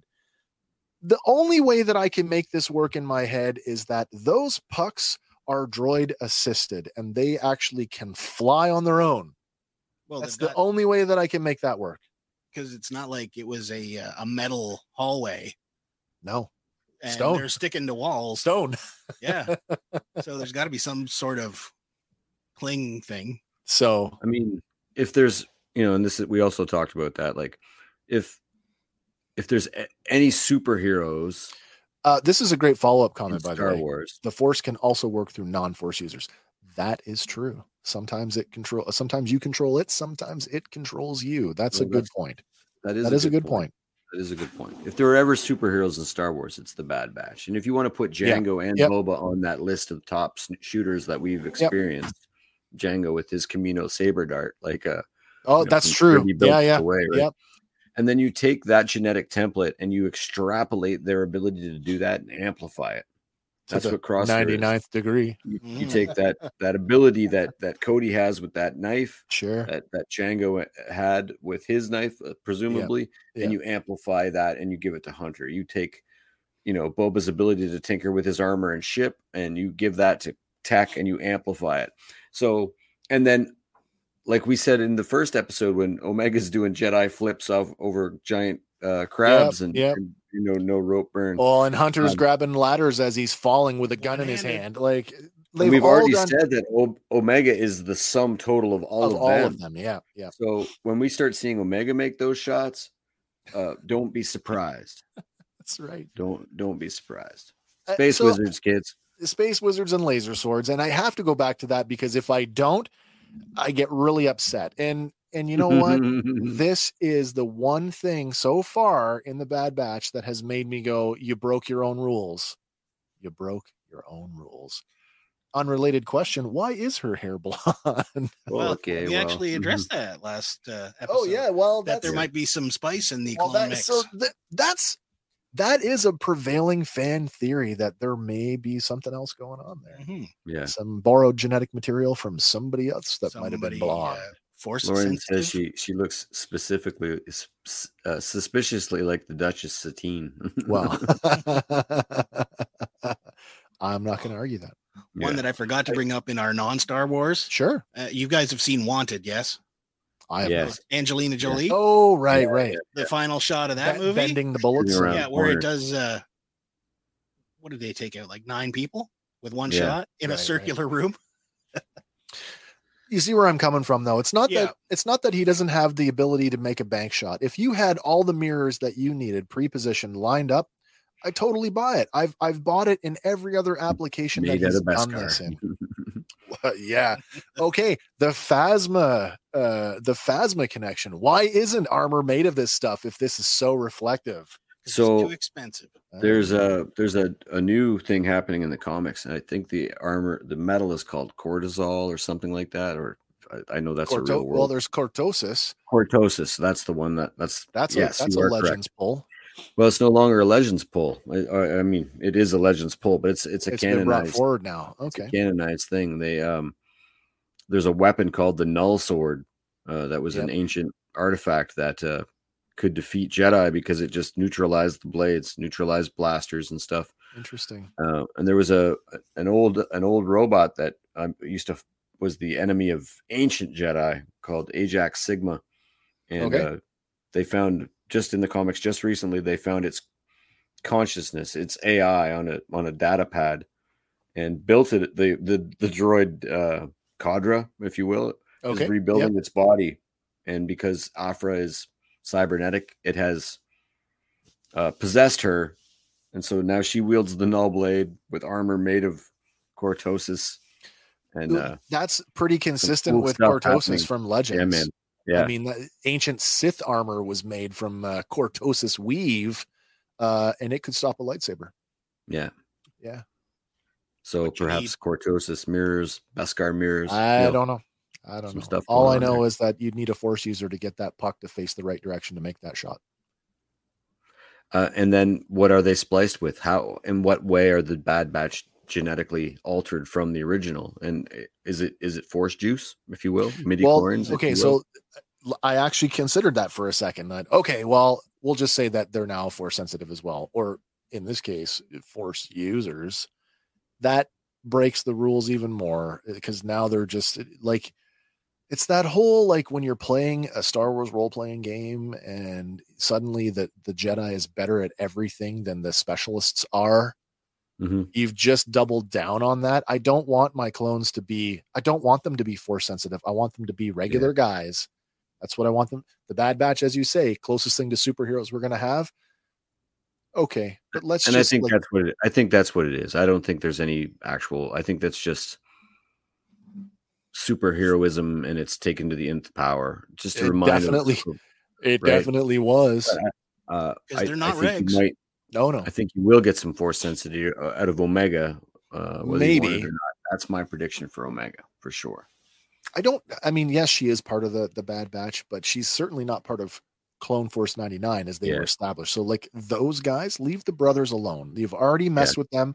Leave them alone. I think they will. I think that's just like I say, it's indicative of his skill, but amplified to a level where we just can't deny it anymore. Right. Okay. Well, again, thank you for entertaining me on that one, because as I said, that's the one that kind of took me out of it. Space Wizards. As the tactical droid falls, it drops the datapad from its hand, and the built-in comm link that's built into it. We can hear the battle droids from somewhere else in the tower call for reinforcements. At the same time, Squad 2 has arrived on the other side of the building, and the lead trooper unleashes a gout of fire from his flamethrower, and the two lonely battle droids fall. Back on the spiral staircase, Crosshair, still coughing from his near-death choking, compliments Cody on the throw. Cody returns the compliment saying, "Nice shot." Then the two clones move in to secure the command center at the top of the tower. Squad 2 radios in that the droid forces have been destroyed. Cody orders them to scour the city and find Governor Groton. But from the shadows, Tawny Ames calls out, "There's no need." Stepping out from the dark corner, she shoves Governor Groton in front of her, using him like a human shield, her blaster pressed up against his face. Cody and Crosshair level their rifles at her, and the Imperial Governor screams in a panic, "Do something!" Ames introduces herself and asserts that she is the rightful governor of Desix. Cody tells her that they have official Imperial orders. Ames shoves Governor Groton forward as she tells Cody that Desix separated from the Republic years ago, and they're an independent system. She asserts that once the Imperial government recognizes that, she will hand over Groton along with his TK troopers. She says that these are her terms, and Cody tells her that they aren't there to debate politics with her. Now, Tawny says that were they actually to engage in that debate, they might see how unjust their actions really are. Cody reminds her that her forces are the ones who attacked two Imperial convoys, but Ames insists they were defending themselves against a hostile occupation. She calls Cody and the rest of the clones the only threat to her people.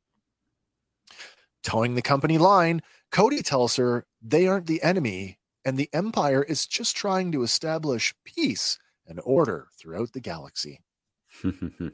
Tightening her grip on Grotton's neck, she retorts, "Peace?" She goes on to tell Cody that when she believed in peace, she and Separatist Senator Mina Bonteri proposed a treaty with Separatist and Republic senatorial support, but the Supreme Chancellor of the Republic rejected it. She goes on to say, "Your Supreme Chancellor." Yeah. After that, peace was never an option for her. Of course, I remember that episode. That's the one where Ahsoka and Padme sneak behind Separatist lines to meet with Mina Bonteri. Mm-hmm. Cody gestures for Crosshair to stand down. Then, removing his helmet, they both lower their weapons. Cody goes so far as to place his rifle on the floor, and then with an open gesture, he tells her it's an option now. He reminds her that both of them have lived through one war, and he suggests that they don't start another. Continuing, he says that too many people have died already, and they can resolve things without more bloodshed. He pleads with her, "Please, do this for your people." Narrowing her eyes, you can see the struggle with the choice that's been presented to her. But then she releases Grotton and she shoves him away as she lowers her pistol. Grotton stumbles over to Cody, commending him for how he just handled the situation, and then orders him to execute her. Cody is caught off guard and he protests, "Sir, I promised a peaceful..." He can't even finish the sentence before Grotton shouts at him, "You did. I didn't. Now execute her." Cody stares at the ground for a second before looking at Ames. Her face is grim as she remarks, "So much for peace." Cody just stares ahead at her, unable to retrieve his weapon. Governor Grotton, who's quite animated, screeches at him, "I gave you an order. Follow it or face the consequences for And before he can finish the word disobedience, a shot rings out and Tawny Ames falls dead on the floor.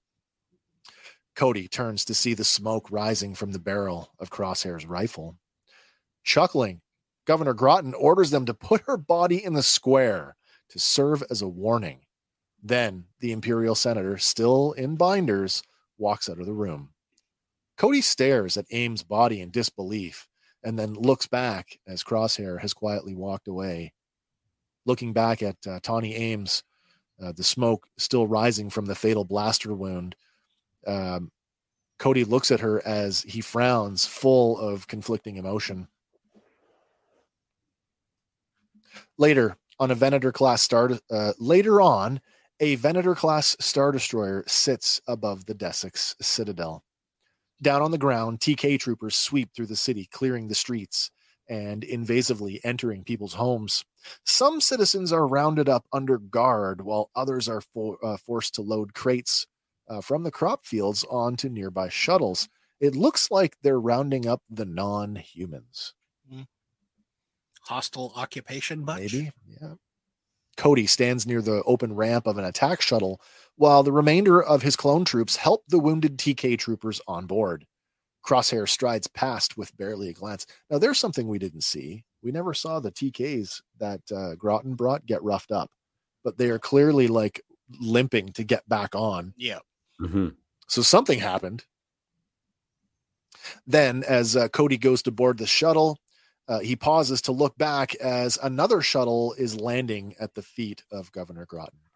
The two men exchange glances, and the shuttle empties another complement of TK troops onto the planet's surface. Cody watches the troops march past. Then, donning his helmet, he steps up the ramp, and the shuttle lifts off. And Desix is no longer an imperial or an independent world, I should say. It is under Imperial control. It is an Imperial world. Big time. Well, back on Coruscant, Cody and Crosshair return to the Imperial headquarters, and walking past the memorial wall, Cody pauses to look at the names. Before Crosshair can walk away, Cody stops him and asks if he thinks that they, along with the new Empire, are making things better.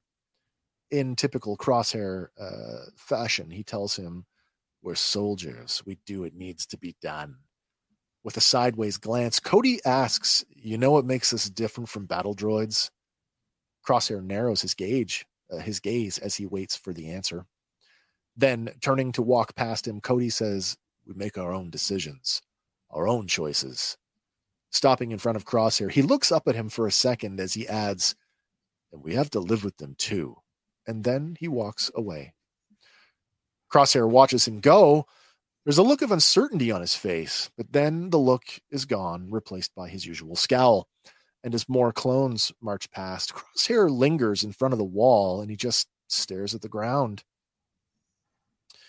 And there is what I was saying is for me, the seed has been planted where I actually feel like, okay, there is a chance for Crosshair to maybe come back to the light. Whereas quite possibly Cody's seed has just fully bloomed. Oh yeah. I think Cody is if we're going to keep the analogy going, Cody is the seed that, like, the spark of the whole. No, for everybody, for all the clones. The whole revolt. Yeah, because and especially knowing that it happens in front of the wall here, I think. Well, Cody's gonna. The two most famous Jedi generals of the Clone War, Anakin Skywalker and Obi-Wan Kenobi, and now both of their clones are in the wind. Yeah, that's right. Both of their clone commanders, I should say. Yeah. Shh, we don't know that yet. Oh, okay. Sorry, wait. Well, like bookends to the episode, once again, we go back to visit Crosshair alone in his quarters.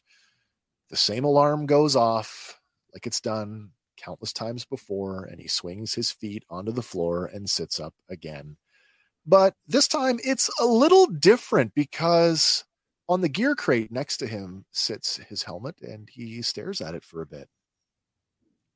Cutting to the mess hall, Crosshair sits at the same table with the same Spartan meal, only nobody's sitting there this time. And like clockwork, the PA chimes again, and that same disinterested female voice summons him to Rampart's office again. In Rampart's office, the Admiral sits studying the same cargo unit checklist on the same data pad that he did at the beginning. He tells Crosshair that after his success on Desix, he's assigning him to another mission. This time, he'll be under the command of CT-1226. When Crosshair asks why Cody isn't commanding the mission, Rampart looks at him like he has no idea who he's talking about, and he questions, "Cody?" Then Crosshair refers to him by his actual designation of CC-2224. Then Rampart scoffs as he nods in acknowledgement, remarking, "Ah, yes, it appears that he has gone AWOL." Crosshair scowls at the news, and Rampart turns in his chair to face him as he asserts, "Clone loyalty does not seem to be as advertised anymore." Then, through a thin veil of contempt, he remarks, "Funny, isn't it, how these clones around you keep disappearing?" Looking up, he asks Crosshair if there's a problem. Crosshair replies, "No, sir." And Rampart dismisses him with a wave of his hand and turns back in his chair toward the window to go back to reading the cargo unit checklist. Crosshair then dons his helmet and leaves the office. Out in the hallway, he passes other troopers without any acknowledgement or recognition, and none is shown towards him either. And as he walks toward the camera, we cut to black. This last sequence here with him and Rampart, what do you think about that? Yeah, he'll keep using them until he can't. That whole, like he's suggesting, like, it's almost like he's onto him. Like he's like I said, thinly veiled. Like he thinks Crosshair had something to do with it. Cody's gone. That's funny. That's twice now that people around you have disappeared. Yeah. You know what I mean? Like it might be his smart move to go AWOL, but whether that brings him back to the batch or sets him on a path against them in some other fashion. Sure. I can't help but look at, apologies to all the audio listeners, but that image of Crosshair at the very end, just before we cut to black. Yep. Doesn't he look like a droid there? Its hands kind of just at the sides, and like an action figure, like very stiff. Yeah, it's very rigid. And I don't know, set like that against the white with his, the alternate armor, just very alone. Well, he does operate kind of droid-like, right? Like you give him an order, he completes the order. Doesn't matter what it is. He has been the most compliant. Is that the word? Compliant? Yeah. So the spark may burn. It's a long season too. We may see him, slowly broken down over time. Like, right, this is a big chink in the armor, if you will, but we may see Crosshair slowly broken down over the course of the season. I go back to the title, the solitary clone. And I mean, not only is he physically alone when he wakes up in his quarters, he is now finding himself morally alone. Like clones are waking up to the fact that, hey, this isn't what we were supposed to be doing. We're not helping. We're hurting. Yeah. And at any time now, they could just shut us off. And so who knows, maybe this, this vote that's coming up for the conscripted troops could be a blessing in disguise as more clones, presumably the majority of clones who were Republic heroes, wake up to the notion that this isn't heroic. There's a in the wiki entry on the wall, the memorial wall says that it only stands for, and I don't know what this isn't a canon thing, but it says it only stands for a year after the end of the Civil War. Oh wow! And I could see something like that being removed, something that would throw the clones into an absolute frenzy. I mean, look what happens in the end of Jedi when they knock over the big Palpatine statue. So I agree with you. That could definitely be, and what a powerful moment that would be if there's a bunch of clones out on the parade square when it happens. What? Something's coming. I think that might be sort of the major happening of this season. We're going to get a couple more one-off adventure of the day missions, but I think that we're headed towards a clone revolt. I'll go back to what Echo said, that they should be doing more, and the line that means numbers and weapons. And who's got the numbers? A bunch of clone brothers. And it's not lost on me too that when we catch up with Rex and Rebels, which is and we're so in and out of the timeline, from different angles, but that it's Gregor and Wolf and not Cody that's with them. That's right. And then you got to check yourself and you go, oh, if he's not with them, he's probably not with anyone. He probably doesn't make it to that point. So, I mean, ultimately we have to remember that. And I know, I mean, yes, the films were made in Star Wars was made in 76, released in 77, but timeline wise, there is a reason why we don't see any clones in 0 BBY and forward. Right. So, right. Here's a thought. These guys were bred for war, raised. Were they allowed to read? Certainly they would have had to read we see them reading from consoles as they're, digesting their training programs. Okay. Because if reading for enjoyment, probably not. Well, if that was something that was denied to them, yeah, and that wall was literally gibberish for the sake of gibberish. Oh yeah, just throw up a fake wall and make them think we're giving a crap about them. No, they're smart. Whereas, I mean, do they have the ability? Like, are they literate? Yeah, for sure they're literate. Okay, yeah, for sure they are. Yeah. I can picture Cody actually even finding the Obi-Wan recording. Oh yeah. Sparking we could get a Commander Cody series out of this. Well, listen, before we wrap it up, I just want to say, back at the beginning of the episode, I promised you a deep cut comedic element. Okay. Well, let me regale you with the tale of CT-1226.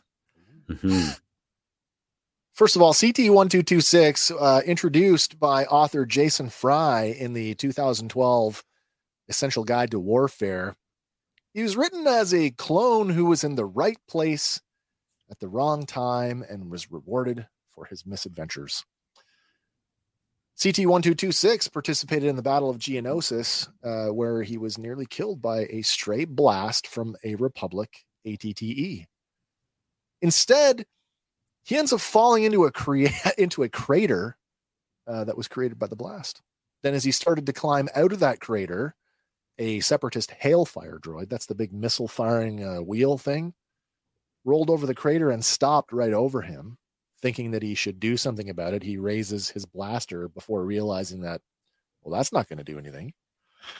So he drops back into the crater, and when he turns around, he's met by a pair of B-1 battle droids who had also fallen in the crater. What he didn't see behind them was a B-2HA super battle droid armed with a missile launching arm behind them.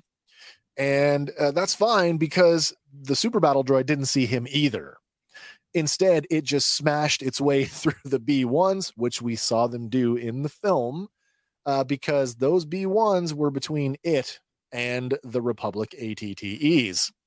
So as this super battle droid makes its way around the crater, CT-1226 ends up shooting at it in the back, just as it launches a missile into the Republic lines. But the missile goes off course, instead striking the Hailfire droid that had stopped over top of the crater, blowing it to bits. Of course, CT-1226 wasn't aware of this at the time, and he continued to deal with the super battle droid by tossing an EMP grenade at it and then dumping a few rounds into its back to make sure it was dead. Consequently, the destruction of the Hailfire droid punched a hole in the Separatist defensive screen, allowing the Republic forces to advance. And as a result, CT-1226 was awarded a commendation for his quick thinking and resourcefulness. As author Jason Fry would say about writing that section of the book, sometimes it's better to be lucky than to be good at something. And this is the guy that Crosshair just got assigned to. Nice. There you have it, folks. That has been our look at episode season 203, the Solitary Clone. I don't think there's any question about Clone Revolt, Clone Uprising, however you want to call it. Mm-hmm. Again, there's a reason why we don't see clones later on in the timeline. And I predict it's going to be grim. It's going to be ugly. You know, remember how we felt watching Ahsoka face off those guys and how heart-wrenching it was that when they were buried? Yeah. When a bunch of stormtroopers rack up against these guys and it's a big force-on-force thing, I think it's going to be very emotional. Absolutely. All right. Well, that's it, guys. Anything else you want to touch on before we wrap it up for tonight? Maybe they're preparing us for it.